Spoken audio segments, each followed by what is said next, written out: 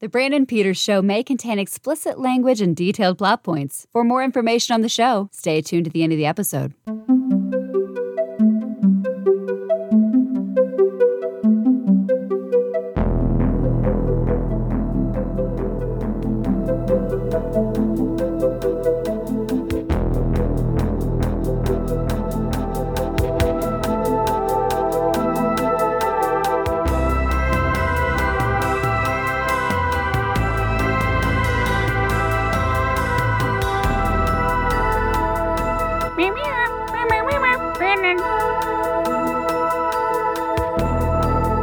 Welcome back to the Old Space Show. I'm Brandon, and this is Jim. Hello. This installment of Old Space Show follows our continued episode-by-episode travelogue through the first season of Space 1999, where the moon is knocked out of orbit. Wandering through the far reaches of space, the population of its human-built colony hoping to stumble upon a new home. The moon is at your eye like a large pizza pie. Scientists say that's amore. Today we are talking about the third episode, Black Sun.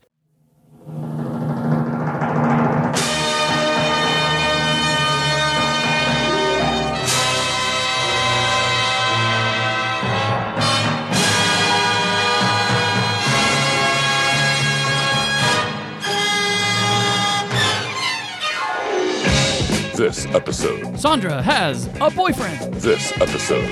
Never mind, he's already dead. This episode. Alpha investigates a black hole, sun. This episode. People get cold. This episode. People get old. As a reminder, we're going through these episodes in the fan-preferred production order, not broadcast order, as found on streaming services.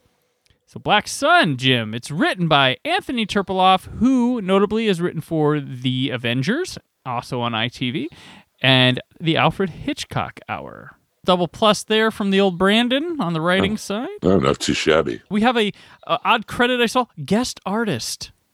Mm-hmm. Well, that's because of that one painting, the one matte painting they use of the Black Sun through the whole episode, I'm sure is created by that artist, so... As a spoiler, sorry everyone for spoiler for a 30, 40, 50-year-old show now. In the episode, they're dealing with they don't call it a black hole. Now, we would call it a black hole. They call it a black sun. And they use the exact same matte painting from different distances for the black sun effect during the show. I like how little Sandra, we haven't talked about her much, but she's one of our main supporting people, like the Tom Atkins guy you talk about. But they give her someone to care about who they immediately kill after finding out. I need to mention at the start of the episode is Space Coffee Break. Oh, yes. Okay. And this coffee, I notice, is in square cups because it's the future. Well, yeah. We switched at some point in 1990. I think it came around 1996. 1996 is when that happened. Why did we think about that? I don't know. Why don't we still do that? But they're having a space coffee break, and everything's great. They're all talking about, they're all gossiping among themselves. And then all of a sudden, an asteroid is coming at them. Red alert. Oh, my God. We have to put our coffee down and deal with the asteroid. And then the asteroid isn't there anymore. Right. So they were like, oh, it got sucked into a black sun, and now we're being sucked into a black sun. And then, boom, credits. Yes. Bum, bum, bum. Turn to this episode. Their best strategy, they think, is to reset their anti-gravity towers. First of all, we got Mike. Is that Sandra's guy? That's Sandra's guy. Okay, Sandra's guy. Right? So as soon as he's out there, he's out there by himself in an Eagle, right? First of all, bad choice. Second of all, I wrote this down because it was great. This is how he looked at the black sun, how he reported it to Moonbase Alpha. It's big, it's round, it's huge, and it's black. Which is also the name of one of the early movies I had to make to pay for college. But I don't want to talk about that right now. But that just struck me as very, very weird. But they had no sense of reading at all. And I wrote in the notes after that, I write, it's Mike. We've never seen him before. So he's not coming back. And sure enough, 4 lines down, yup, dead. And he's got a thing for Sandra. It's like, oh. Yeah, Sandra, I'll see you after I go do this risky mission, okay?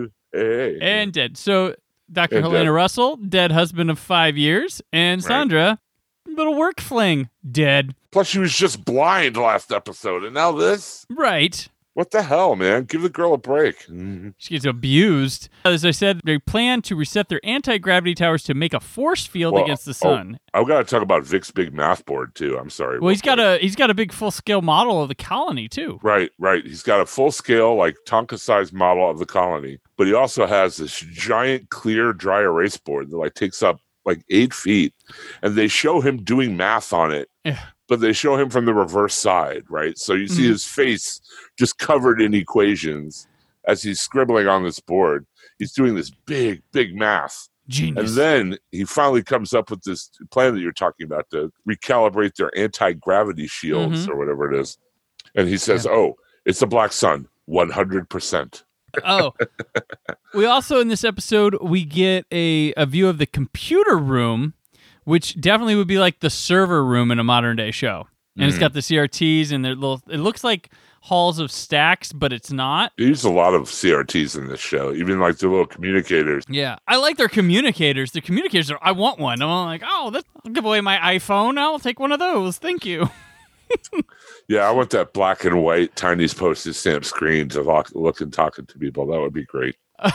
But this is the episode that I noticed that they called a computer with no article. Like there wasn't the computer. It was computer as if it were friends. Hello, computer. Right. Well, computer told us that we should do this. I was over at Computers the other weekend. Oh, man, you wouldn't believe it. Computer was all getting mad at the cookout. And you would be surprised how well computer can freestyle. Seriously, yeah. Serious flow, serious bars with that one. I'm not even kidding. I got to talk one more little bit about Mike, though, because when he went into the black hole, first they show him kind of face palming. Yes. Like, oh, no. And then they show him grimacing. Like his first is like, ah. And then they show it back to him, and his face is like, ah. And then he explodes. Right. Victor Bergman, in this episode, he gets electrocuted. He's fixing something. This is where I was like, wow, someone constantly gets electrocuted, but... Big reveal, he has a mechanical heart, or else he would have died doing that. Now, why? I want to ask you about the scene where Koenig and Victor are out testing the anti-gravity tower or whatever, and they're out in spacesuits. Yeah. And they're joking around. They're trying to be jovial with one another. I'm like, what? What's going on here?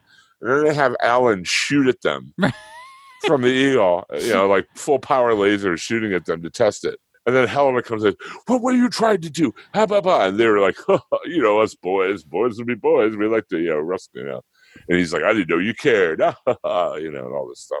Like he's trying to be jaunty or something. I'm like, dude, you don't do jaunty. Don't stay in your lane, man. You're not jaunty.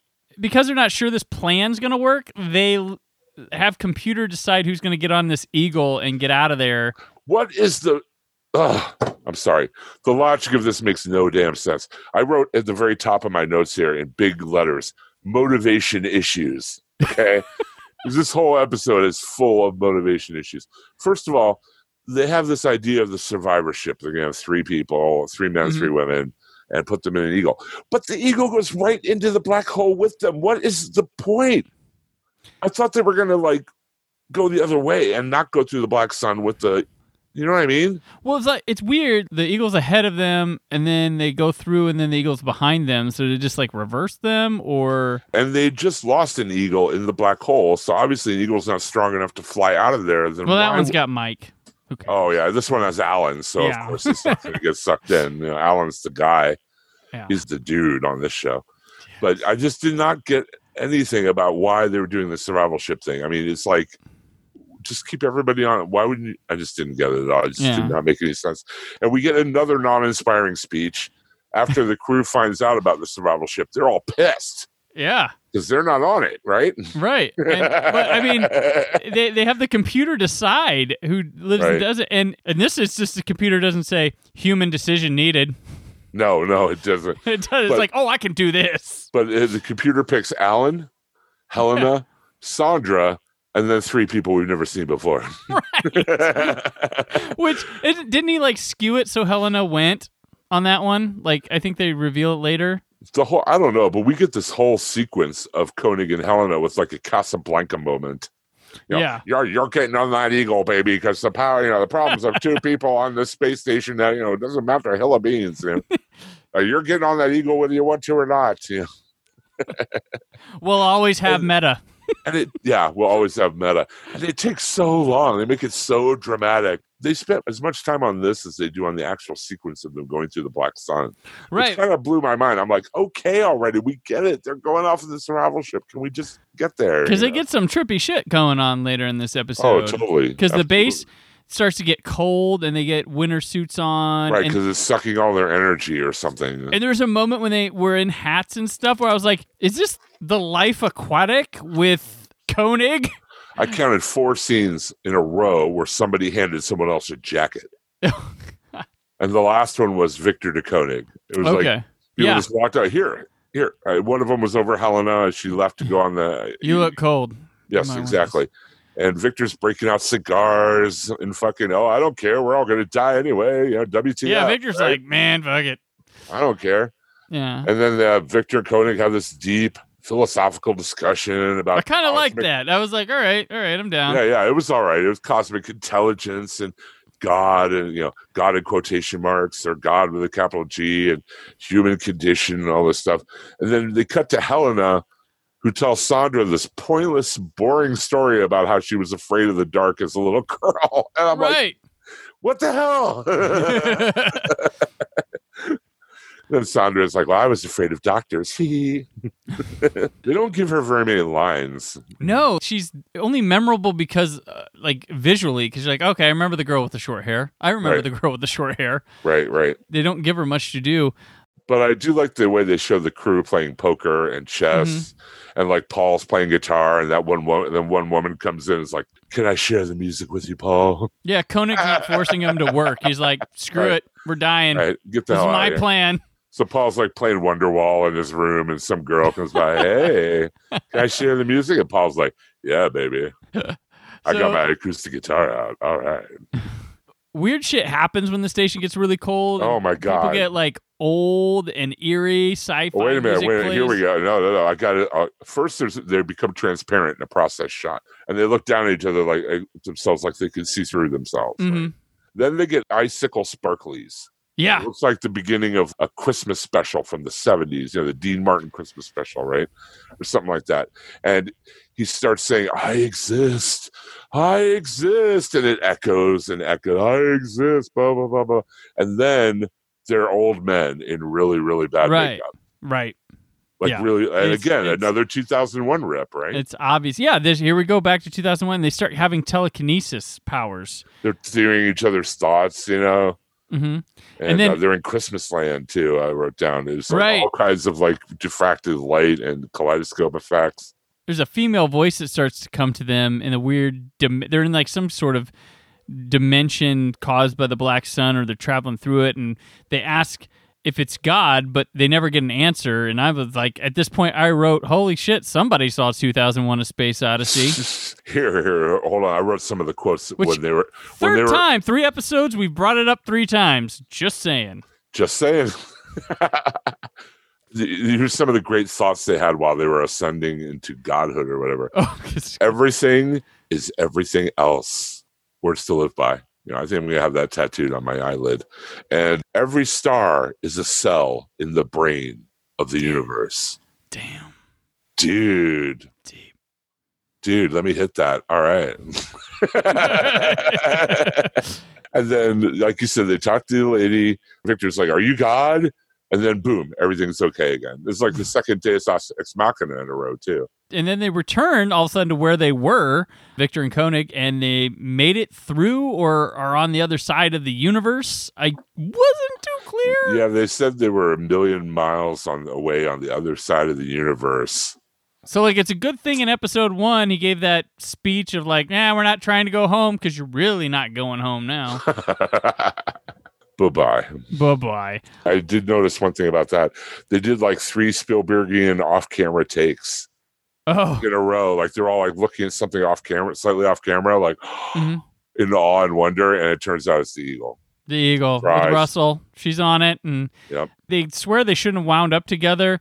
And we get this moment of Star Trek callbacks here with Carter saying, "I'm an astronaut, professor, not a philosopher." Right. But my favorite was when Russell was like, well, something brought us home. I just immediately thought, gee, Davey, do you think it was God? Well, I love the Uber, something brought us home, and he goes, yes, home. Home, yeah. Big letters on the top of my page here. I wrote pacing issues, though, because they were like, this episode kept getting, a lot of things would happen, then nothing would happen. Then a lot of things would happen, then nothing would happen. Right. And then all through this episode. But we're in episode 3, and this is the one, it feels like here is where they really accept their unfortunate fate for the rest of their lives. It was kind of there. But that was Black Sun. But I did like the parts with Victor and Koenig drinking brandy and smoking cigars before they trip out. It was a very Bones and Kirk moment. And rest in peace, Mike. Rest in peace, Mike. Poor Mike. We did mention the really cool model he made, right? Because I did want to. That was I didn't know. Yeah. The model that he did the demonstration on was the model they actually used in the show. I don't know. And I also noticed, in like pretty much every episode, somebody looks out a window and just kind of stares wistfully. In this episode, like Victor, because it was getting colder in there for some reason, there was snow all over the window. I mean, there's no moisture in space, right? Right. Was it Christmas? I don't know. I don't know either. I just thought I'd mention that. The thing that would be the toughest in my mind for an ambitious sci-fi television show and set in space to pull off, they still continue to do quite well with the ship's exteriors, these visuals in space. The planets look stunning. Like, I'm really impressed. Like I said, this was one very nice matte painting they used. Yeah. In this episode. Very true. And when they actually like showed the moon going into the Black Sun, it was just the actual regular shot they always show of the moon, like with a wipe fade into the Black Sun. I'm just like, wow. Well, that's the end of Black Sun. I exist. I exist. Well, we will exist another time to bring you another episode with Ring Around the Moon. Till then, Jim, where can people find your work? You can catch me on Nothing's On weekly. We put out episodes every Monday. It's our knuckleheaded look at the entertainment news of the week with myself and professional comedian Donnie Salvo. You can catch me on the Walking Dead TV podcast with the premiere of the new episode coming out next week. And that's about it right now. Thanks. And you can find me here on The Brandon Peters Show, on my written work at whitesoblue.com, and social media at Brandon4KUHD. Again, thanks for coming on board, Jim. Always a pleasure to join you here on Moonbase Alpha. And until next time, Alpha out. Thank you for listening. The Brandon Peters Show is a Creative Zombie Studios production. Produced by Brad Shoemaker and Brandon Peters. Written and edited by Brandon Peters. Announcer vocals by Jessica Alsman. Theme song by Metavari. Web design and show art by Brad Shoemaker with Brandon Peters. All music and clips featured in the episode are property of their respective studios, and no infringement is intended. Additional information on this and other episodes at thebrandonpetersshow.com. For any inquiries, press opportunities, or sponsorship, contact mail at thebrandonpetersshow.com. The show is available on Apple Podcasts, Spotify, or anywhere podcasts are found.